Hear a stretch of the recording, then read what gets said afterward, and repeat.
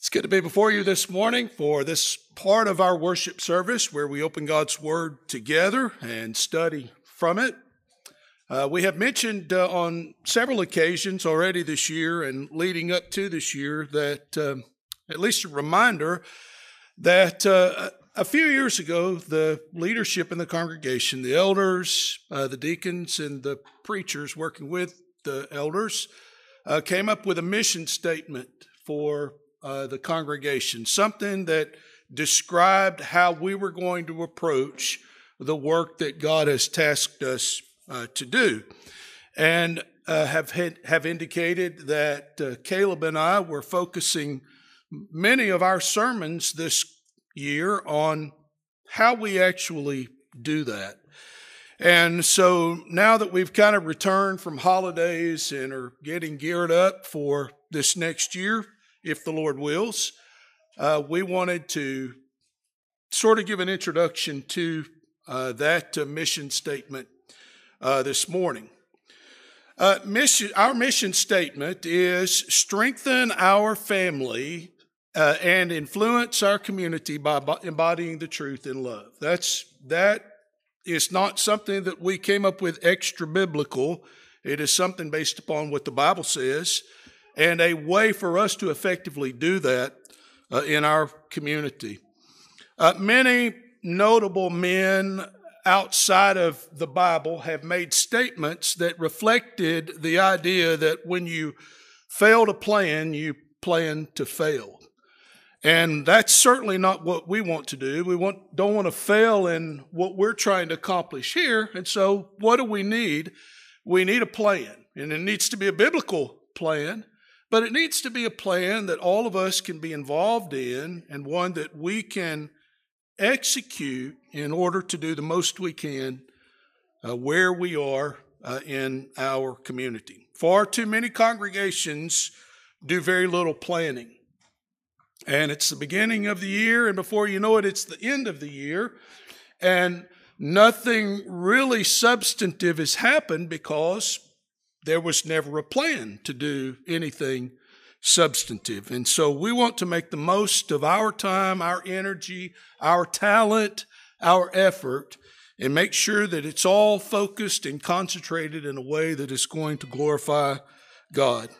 The wisdom is evident in clearly laid, faithfully executed plans. Proverbs chapter 21 and verse 5 says that the plans of the diligent lead surely to plenty, but those of everyone who is hasty surely to poverty. And so this morning is our beginning or introduction to this mission statement and really the purpose and the meaning behind it.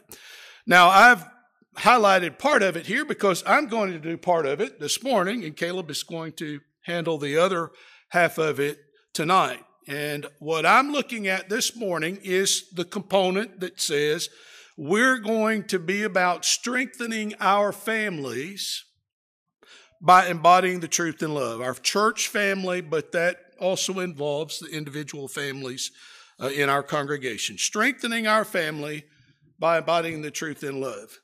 And Caleb is, at least I expect that Caleb is, he's going to talk about influencing our community by embodying the truth in love tonight, or something along those lines. So this will be our study together this morning. And so first, we might ask the question, why have a mission statement?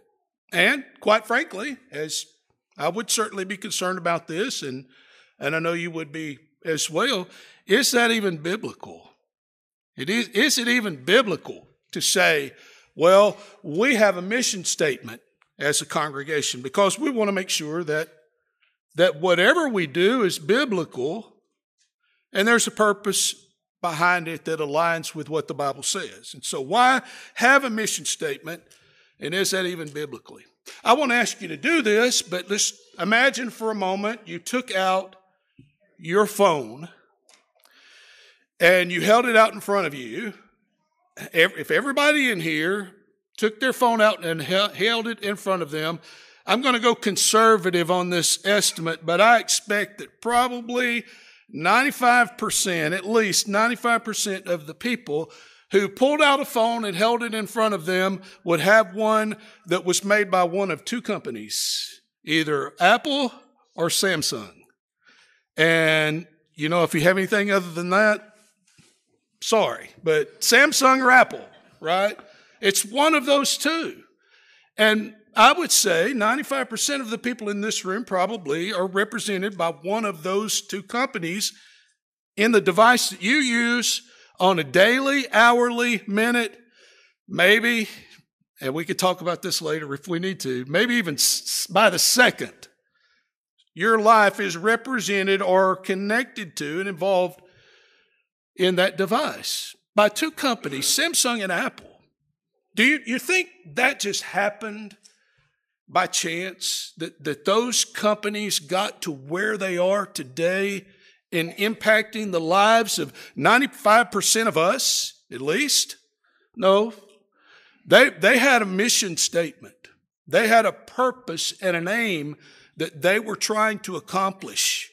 And they changed their behavior and modified their behavior in order to accomplish that purpose.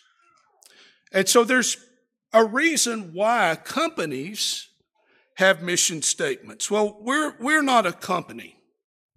We're not trying to earn money. We're not trying to be the best of the best, per se, like a business or a company would be. But we're trying to do what the Bible tells us to do. And we do that through having some kind of mission idea about the work that we are doing. There are a number of New Testament examples that we use. We may not think about it this way, but we use them as mission statements in life. You may have some of these verses written on your mirror in your bathroom. You may have them double highlighted in your Bible. That they may be represented in some way in your daily life because there's something about them that speaks to the mission that you're trying to accomplish. Matthew 6:33.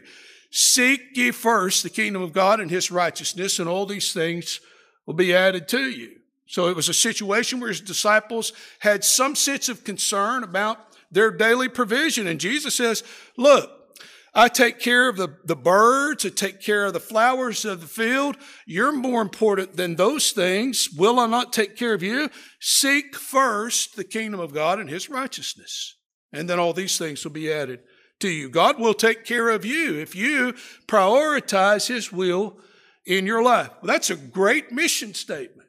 I'm going to seek first the kingdom of God. That applies at an individual level. It applies at a family level. It applies to church family as well. Or what about Micah chapter 6 and verse 8? Maybe you read this verse one time or you heard this in a sermon and you thought, that's a great mission statement. Maybe you didn't think that. Maybe today you will. What does the Bible say there? He has shown you, O man, what is good.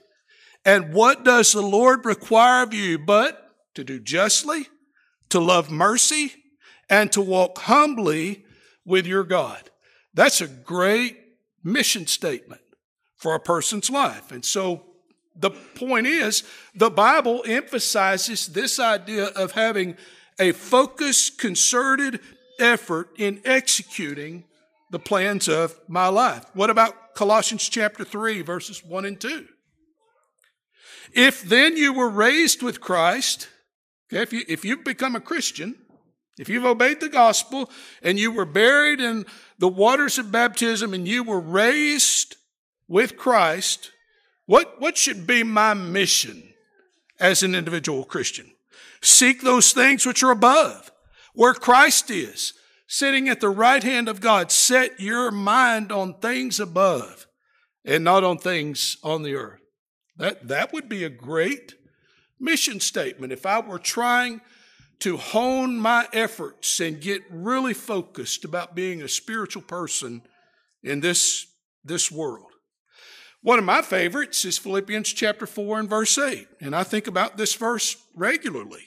And I know some others in here have commented on the value that it is to them. Finally, brethren, whatsoever things are true, whatsoever things are noble, whatsoever things are just, whatsoever things are pure, whatsoever things are lovely, whatsoever things are of good report, if there be any virtue, and if there is anything praiseworthy, meditate on these things.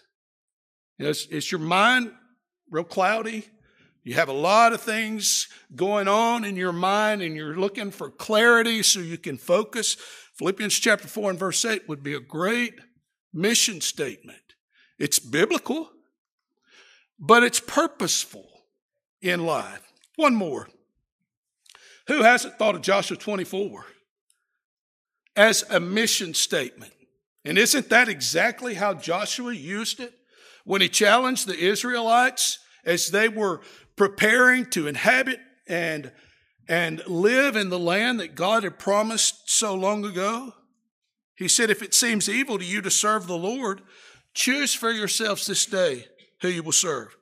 Whether the gods which our fathers served that were on the other side of the river or the flood, or the gods of the Amorites in whose land you dwell. But as for me and my house, we will serve the Lord. People who care little about the Bible have taken pieces of wood, they've painted it, and they've etched those words across it, and they've sold it in stores, online, to people, and people buy it and hang it in their house because it's meaningful. But it's only meaningful if I take it and say, that's a great mission statement for my family, and we're going to change and model our behavior to reflect the sentiments of that verse. And so why have mission statements? Is that even biblical? Well, we see the value of it, but we've seen that it's even biblical. Now, what about our mission statement? This idea of focusing on strengthening our families and influencing our community by embodying the truth in love. Is that statement a biblical one? I would like to turn your minds at least to Matthew chapter 28, verses 18 through 20, where Jesus said, all authority has been given to me in heaven and on earth. Go therefore and teach all nations, baptizing them in the name of the Father and of the Son and of the Holy Spirit. Okay, so we're to go out and we're to teach and convert people. We're to influence our community. Then what does he say? Teaching them to observe all things, whatever I've commanded you, and lo, I'm with you always, even to the end of the age. You see, there's more teaching, there's more developing, even after the teaching that led up to someone obeying the gospel and becoming a Christian. The point I'm trying to make here at the outset is our mission statement is very biblical because it has been derived from the Bible in our planning and preparation for this congregation. Number next, why is strengthening our family so important? As I focus on the first half of this morning, why is it important that we give time and attention to strengthening our church family? You know, getting people in is a great first step. Getting people to the point where they're convicted by the gospel and that they obey it, that is a great work. That's a great first step. But that's not the only step. There is so much more that is needed for us as a family than just becoming Christians. The real challenge, maybe not for all people, but in most cases, the real challenge is staying that way. Not sitting down and studying the Bible with someone and teaching them what the Bible says, leading them to the point of obeying it, but helping them stay that way. To strengthen them to the point that they stay connected to the truth and that they stay connected to the church. Getting them there is important. If you just think about Acts chapter 2, verse 41, those that gladly received his word were baptized, and there were added to them that day about 3,000 souls. 3,000 people. That's great. That's a great first step. Verse 47 says, praising God and having favor with all the people, and the Lord added to the church, to that number daily, those who were being saved. Acts chapter 5, verse 14, and believers were increasingly added to the Lord, multitudes, both men and women. And so that's important. It's important that we influence our community, that we teach the gospel to people, but we're not done when we do that. We have an obligation and a responsibility to one another to help one another stay faithful to God. Because, quite frankly, this world is challenging. It's difficult. And there is a lot of effort to try to distract us from putting first things first. Edification is a major Bible emphasis. It's a major theme in the Bible. And not just in the New Testament. I think about Isaiah chapter 53 and verse 3, or 35 and verse 3, rather, where the Bible says, strengthen the weak hands and make firm the feeble knees. Strengthen the weak hands to build up what needs to be built up, to splint sometimes what is weak and needs to be supported. In 1 Peter chapter 5 and verse 10, Peter says, but may the God of all grace, who called us to his eternal glory by Christ Jesus, after you have suffered a little while, perfect, establish, strengthen, and settle you. You see, even God is involved in this idea of strengthening and edification. Paul put a lot of effort into edifying the church. And you might, maybe in your mind, that word edification doesn't have a lot of substance and meaning. Just think built up. To edify is to build up, to strengthen and to support something. When Paul, on his missionary tours, went through and converted Christians and established churches, you know what he often did on a subsequent trip to those regions? He revisited those churches that he had established and those Christians that he had converted. For what purpose? Well, let's just listen. Acts chapter 14, verse 22, strengthening the souls of the disciples, exhorting them to continue in the faith, and saying, we must through many tribulations enter the kingdom of God. The first century influencers were about not only making Christians, but also strengthening them. In Acts chapter 15, verse 41, the Bible says he went through Cilicia and Syria, strengthening the churches. In other words, he's edifying. Acts chapter 18 and verse 23, after he had spent some time there, he departed and went over the region of Galatia and Phrygia in order, strengthening all the disciples.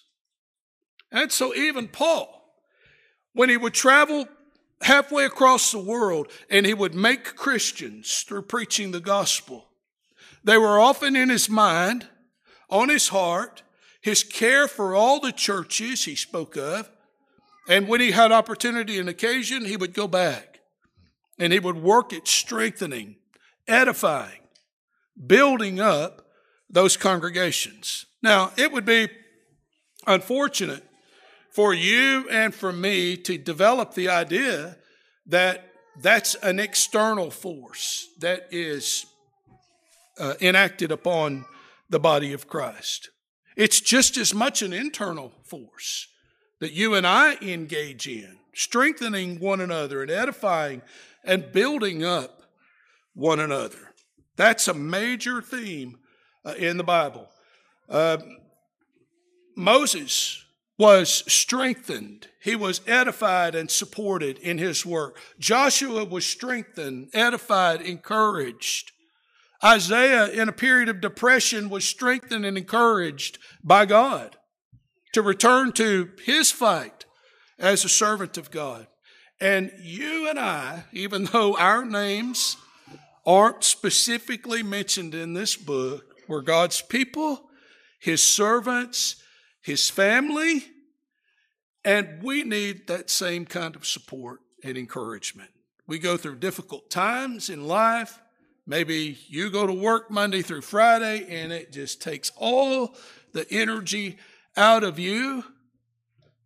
Hopefully, we create an environment here that encourages you to look forward to coming and worshiping God and being with this family in order to be strengthened and to be recharged. But a question for us as we think about why this is so important, why is strengthening our family so important? Maybe before we transition to our next point of observation, just think about this. Can you see visible evidence in your life of this taking place? Now, on the receiving and the giving end of that, of course, because we wouldn't want to expect something of others that we're not willing to do for them. So just think about your life for a minute and your involvement with the Roanoke Church of Christ. Do you feel like you get the kind of edification, strength, support that you need to stay faithful to God? It's so much that edification is involved in that. And I'm not trying to take away from the fact that primarily that's my responsibility regardless, right? But since it is God's desire that we encourage, edify, build up, and strengthen one another, do I get that in my connection with this congregation? And then ask ourselves, do I give that? Is that what people get from me in this family? Do I go out of my way to make sure that I'm building up the family here? Because it's just as important that I receive it as it is that I give it and I help other people. All right, number 3. Why in love? Strengthening our family and influencing our community by embodying the truth. Of course, we would never want to divorce the truth from this, but there's a qualifier here as well, in love. Why must this effort be accomplished in love? That's what we're getting at. You know, the meaning behind what you do is usually a difference maker. Why you did it. You can't change the meaning of something. And so the meaning behind why I did it is important. You know, maybe the kid at home, don't raise your hand, has gotten crossways with a sibling. And your mother or your father says, you go right now and apologize. And the kid kind of under his or her breath says, I'm going to say I'm sorry, but I don't have to like it. Maybe you've done that. Well, it's really kind of pointless. The meaning behind it, it's the difference maker. The why you do it. The why we do what we do is so important. And here's a why. For us focusing on a mission statement and being purposeful about what we do as a congregation. And as we think about this edification, this building up and strengthening component, let me give us some biblical meaning behind this. The first one is love edifies. Now, that's 1 Corinthians chapter 8.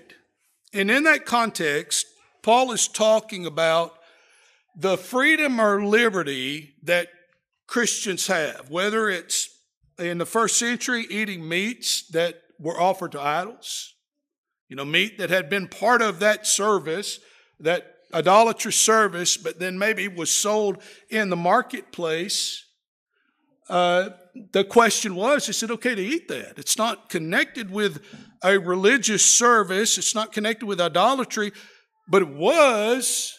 But now it's in the marketplace for sale. Can I eat that? And Paul says an idol's nothing. And certainly you can go buy that meat and eat it.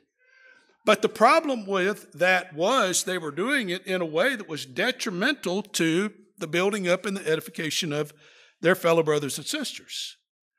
You know, it's kind of like, well, I don't know about you, and I don't know what's going on in your spiritual mind and why you have a problem with eating this meat, but I'm going down to the marketplace and I'm getting me about 5 pounds of this, and, you know, we're going to have it for dinner tonight. And I'm just very boastful about that and demonstrating that I have the faith to know that it's okay to do that. I'm not bothered. My conscience is not bothered by it at all, and I'm not really worried about your conscience.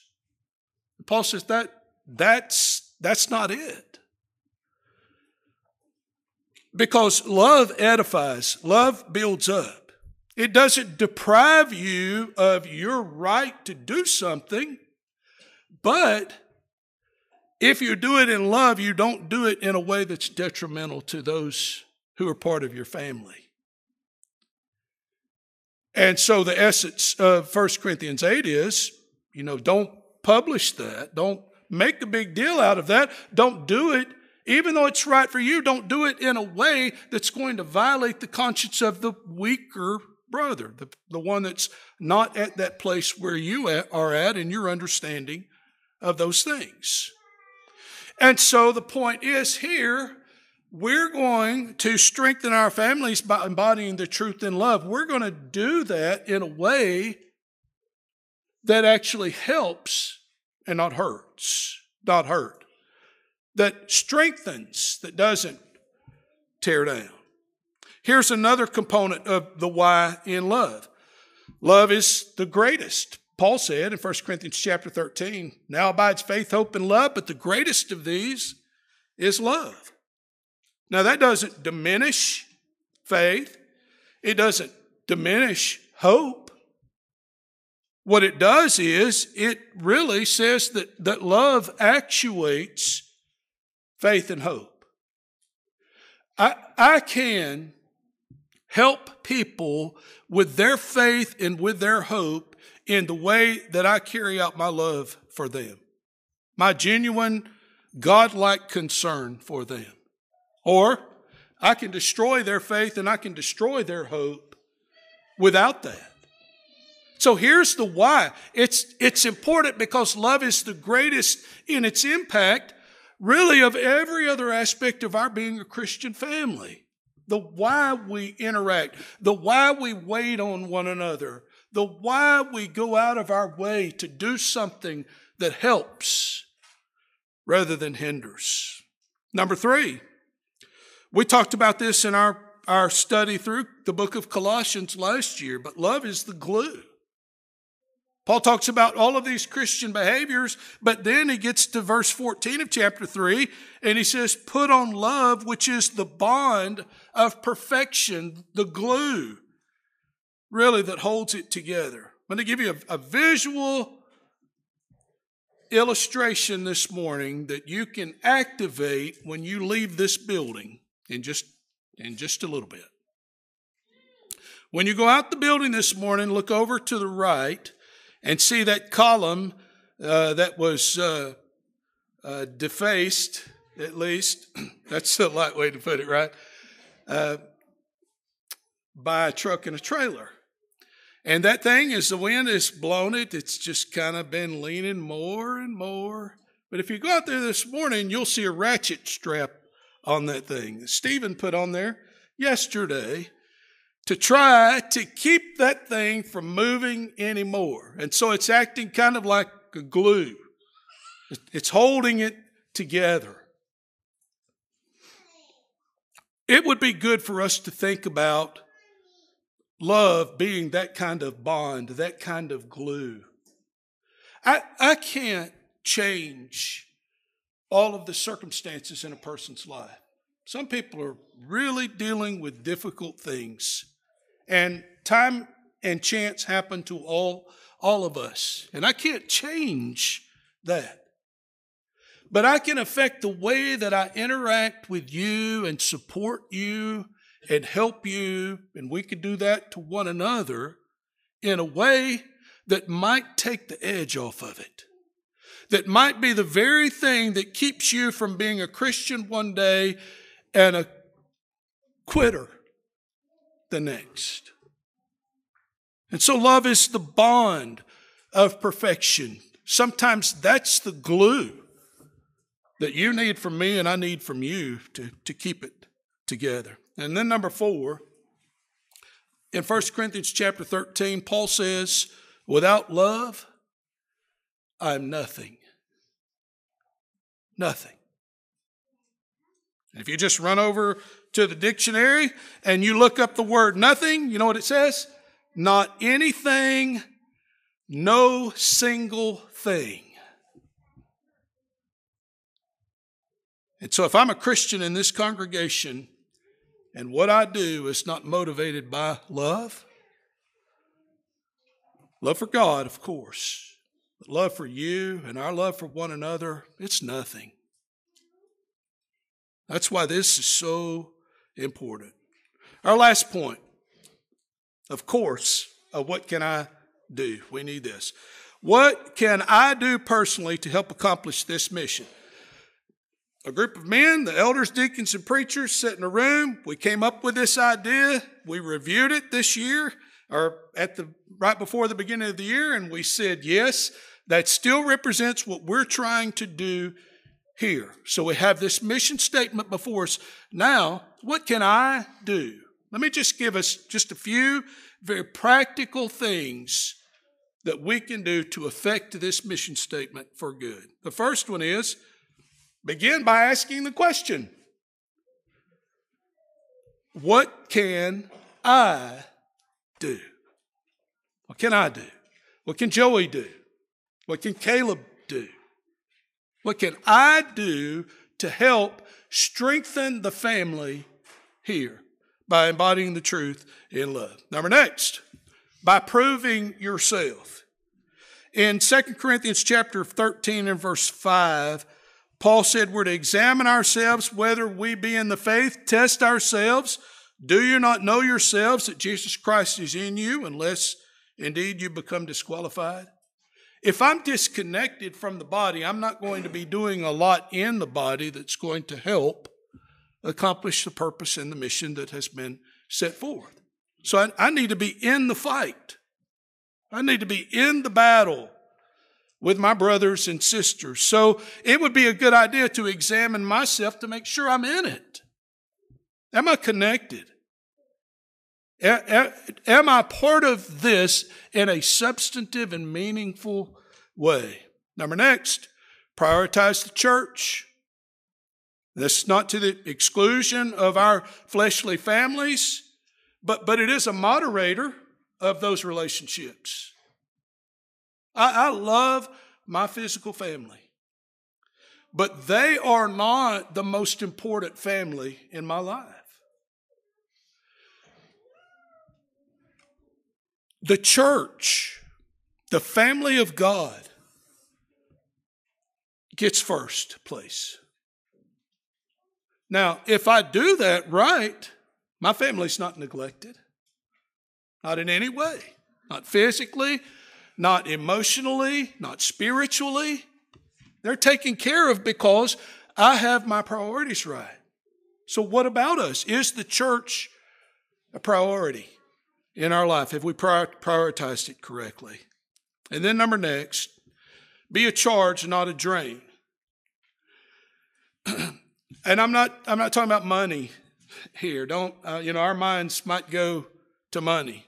Maybe think of you're somewhere with your phone and it's at 50%. We started with phones. Let's end with phones. You're somewhere and your phone is at 50%. And you're not going to be anywhere where you can charge it for a while. And you don't want it to run out of battery life. So what do? You start looking for things you might be able to close or disable that aren't going to be a drain on that battery. And if you happen to pass by a place where you can get a little bit of a charge, you'll take advantage of the opportunity and get a little bit of the charge. If I can make a leap from that to the spiritual side of things, think about my relationship with the church and your relationship with the church. Is it best characterized as a drain on the resources, or is it a charge? Does it increase the strength, or does it weaken it? And I think of Hebrews chapter 13, verse 17, obey those who have the rule over you and be submissive, for they watch for your souls, talking about the elders. As those who must give an account, let them do it with joy and not with grief, for that would be unprofitable for you. Be a charge.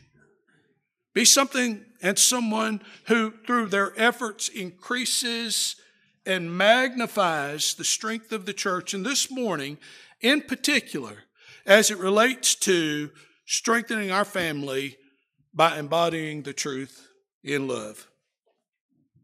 We may look back in life on a day, a month, a year, and reflect and say, I did not accomplish what I planned.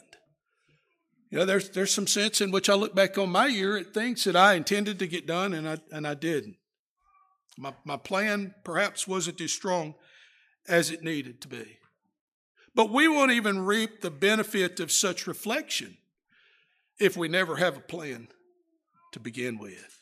So I'm thankful to our leadership for their vision, for their interest in putting before us a mission statement that helps us focus and harness our efforts to be the kind of people God wants us to be in this community. Can I encourage all of us this morning to commit these sentiments, this statement, to our memory, and then think about our activity, our involvement relative to that mission statement to make sure that we are helping affect those causes and purposes that our leadership has deemed to be important and appropriate for us in our sphere of influence in the community of Roanoke. May God help us to do that. If you're here this morning, you're not a Christian, I hope that you would consider obeying the gospel of Jesus Christ through faith, repentance, confession, and baptism in water to have your sins washed away.